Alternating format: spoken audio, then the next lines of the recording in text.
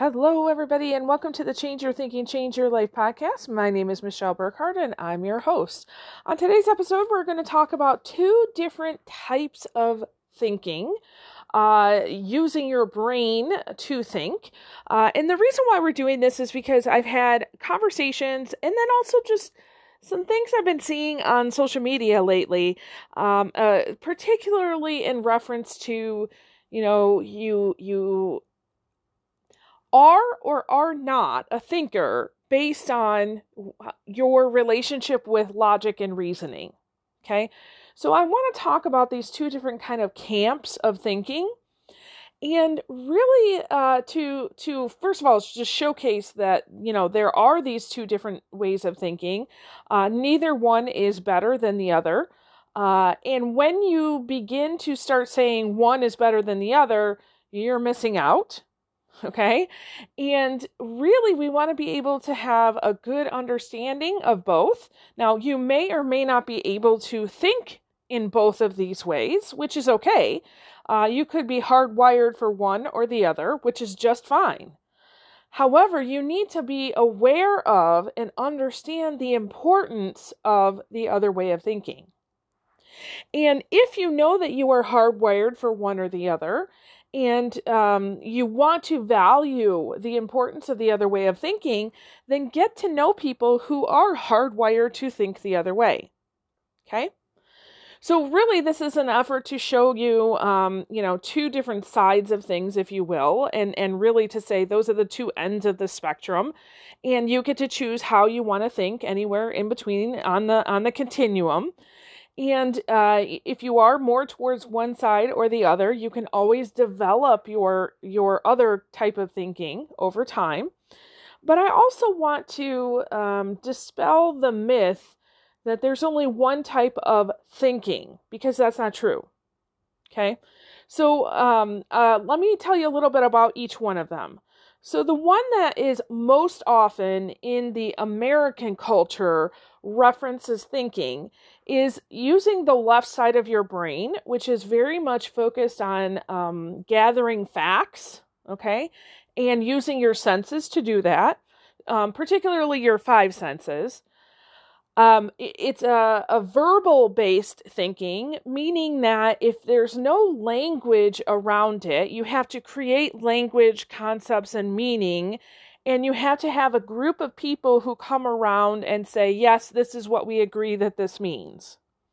So, for example, think about anything having to do with science, right? You're going out, you're collecting information. As I'm recording this, I'm looking outside, I see a bunch of trees. If I were to observe these trees with my eyes, I would say, hey, this is, about the color, the shape, the size that I'm seeing. I could go out, I could touch it with my hands and tell you what I think that texture is like. I could smell it with my nose and try to explain that.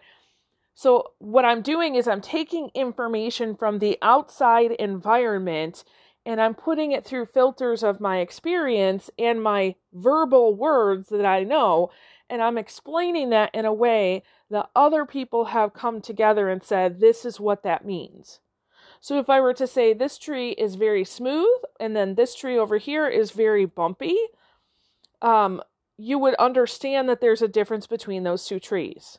Okay, it's this type of thinking is very much based on logic and reasoning, again, with that verbal kind of structure, and measurement. So we have tools for measuring things, right?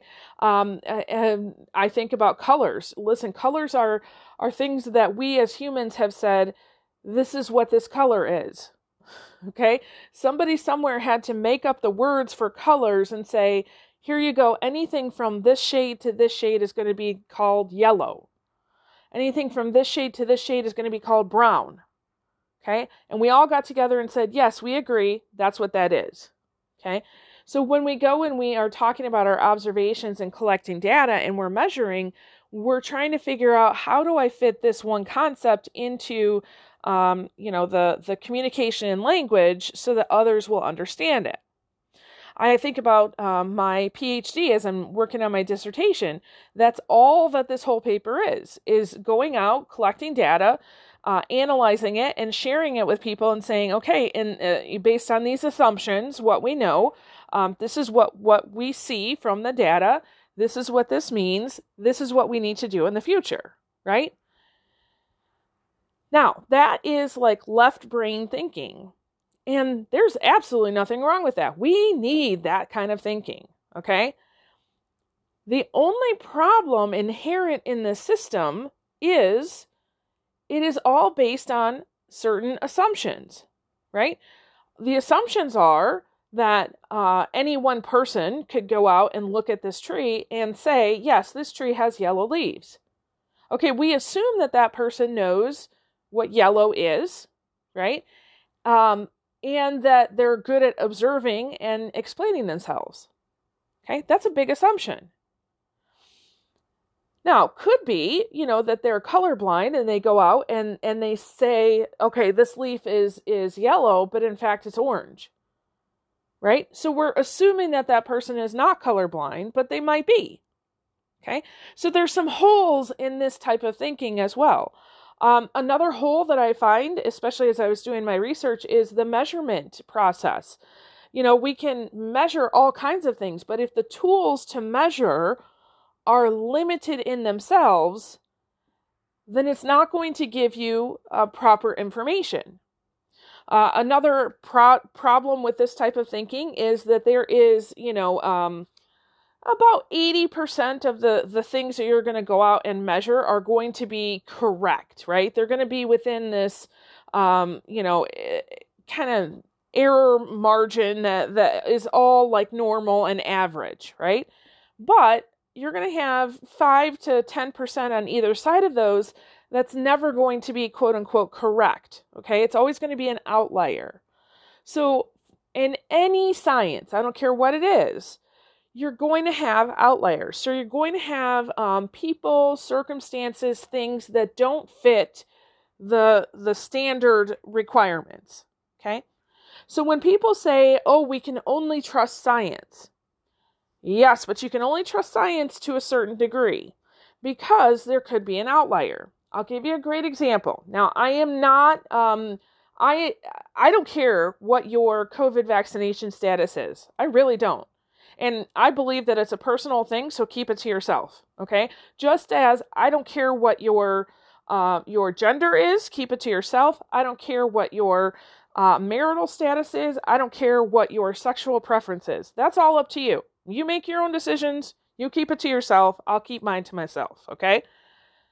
However, when we say we have to trust science, yes, we do. And we also have to understand that vaccination is not going to work for everybody. There are many people who have had the vaccination and who have died within 12 to 24 hours after. And people will say, oh, well, that's, you can't trust that because that's just an outlier. Well, outliers are a part of science. Okay? So you have to trust that there will be outliers. And when you're making that decision, you have to ask yourself, am I going to be in the normal distribution or am I going to be an outlier on one side or the other? Okay?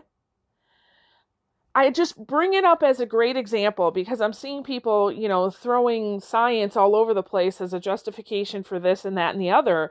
And, the more that I've done my research, the more I trust science a little bit less because you can manipulate all kinds of things. That's all I'm saying. Okay? Now, let me tell you about the second type of thinking. Okay, the second type of thinking is really using the right side of your brain more. So this is very intuitive. It's a very visual type of thinking. So intuitive means that you are collecting actually data all over the place, and you're downloading it into your subconscious. And based on past experiences, you're getting these intuitive hits that are saying, "Hey, go here, go there, do this, do that, say this, say that." Okay, it's not reflex like a lot of people would think, because a reflex is kind of like everybody has the same reflexes, right? When a newborn is born, within the first 3 months, they have a falling reflex. So when you go to put them in the crib, if their arms flail out, it's because they're not used to gravity and they have that reflex. Now, eventually they get used to gravity and they no longer have that reflex. Okay. But intuition is not like a reflex, because it is based on everything that you have kind of collected in your life up until this point. Okay. And it's visual. So it's less about the words that we use, and it's more about the things that we see. It's also about feelings. So you might not have words to explain what is happening, but you might be able to talk about metaphors or allegories or similes, or you might be able to draw a picture or just say, this is how I feel about this. I was talking to somebody the other day and they're like, yeah, no, I'm just going to communicate with you in grunts. Okay. Cause that's where I'm at right now. But it's also a very creative way of thinking. So I know people who have this ability to take, they kind of walk into a room full of people and they can collect the energy. I don't know how better to explain this, but they can collect the energy of the people and they can come up with some creative form of expression. So it might be painting, or it might be drawing, or it might be telling a story, or it might be, telling jokes.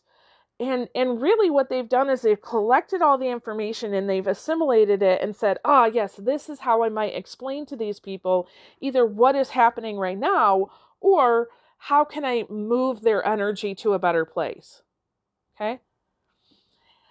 So it is a type of thinking. My left brain friends who are very logical don't see that as a type of thinking, but it is. It truly is. It's just using a different part of the brain. And those are my friends who are very right-brained. They understand that logic is important, but they also understand that you can only have so much logic. Because sometimes there are things that are happening in life that quite frankly don't have words. For example, we've been talking a lot lately about grief and loss. So grief and loss for a left brain thinker, they would say, you know what are those 5 stages of grief? Okay, which stage am I in? And they try to fit themselves within that framework because they know somebody somewhere has done some research on grief. And they know that, there's supposed to be these 5 stages, so I'll just follow that and I'll get out of this, right? A right brain thinker understands grief and loss in a very deep and meaningful and significant way that a left brain thinker would never understand. They're going to feel it intensely. They're going to have lessons and messages that come to them. And quite frankly, they're probably going to be more adept at helping someone else go through the grief process. They intuitively understand that there are these stages of grief, but yet they also understand they're iterative, meaning that they are not logical. They don't go in a linear straight line. You bop back and forth between all 5 of those. So a right brain thinker, let's go back to our experiencing the trees experience that I talked about earlier. So they might go outside and yes, they're going to see the same trees, right? They're going to see the yellow and the brown. They're going to feel, what the trunk feels like. They're going to smell just as well as a left brain thinker, but they're going to go a little bit beyond that. And they might feel things that a left brain thinker wouldn't. So for example, they might feel the wind. They might get an intuitive hit of like, oh, this is where my day is going today. They might have a deep sense of gratitude of just being out in nature, right? So they're going to basically, I guess an easy way to think about this is left brain thinkers take the outside and bring it in. Right brain thinkers experience the outside and take what's inside and bring it out.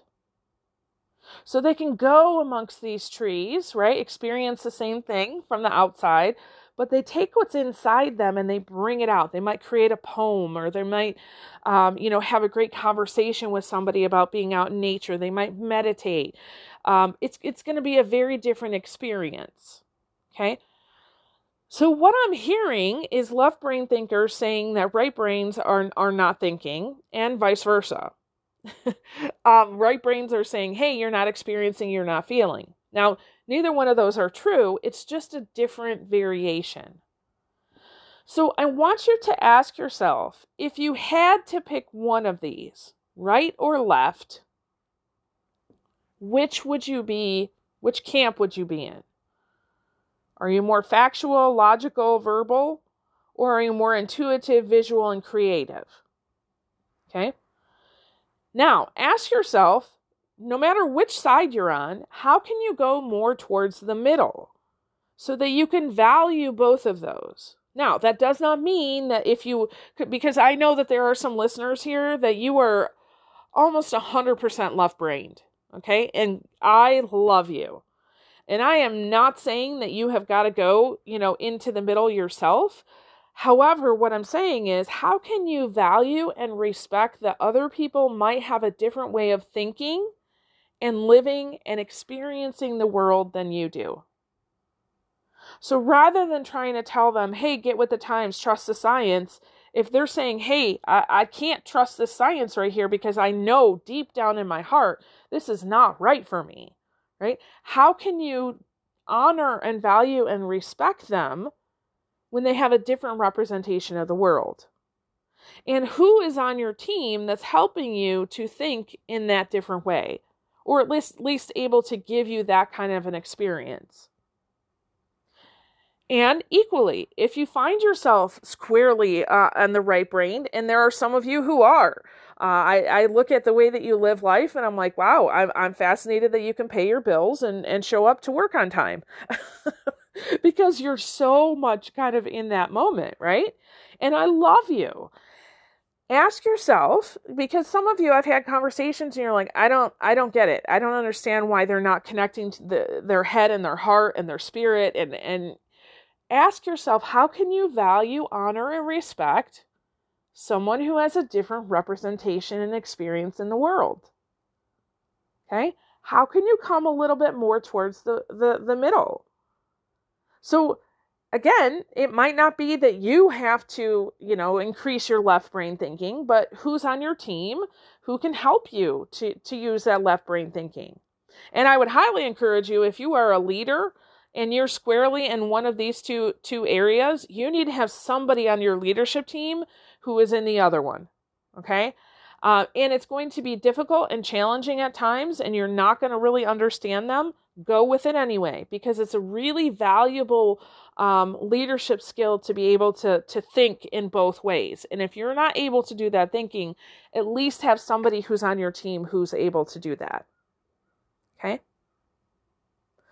All right, I know this is a little longer than what we've done recently, but I really felt like I needed to share this because I've got so many people out there who are like, science, science, science, and then trust your heart, trust your heart, trust your heart. Both are needed, but both have their limitations as well.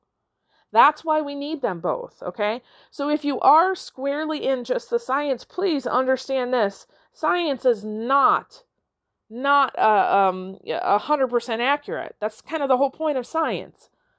If you ever read any sort of science article or journal, there's going to be a section in there on assumptions.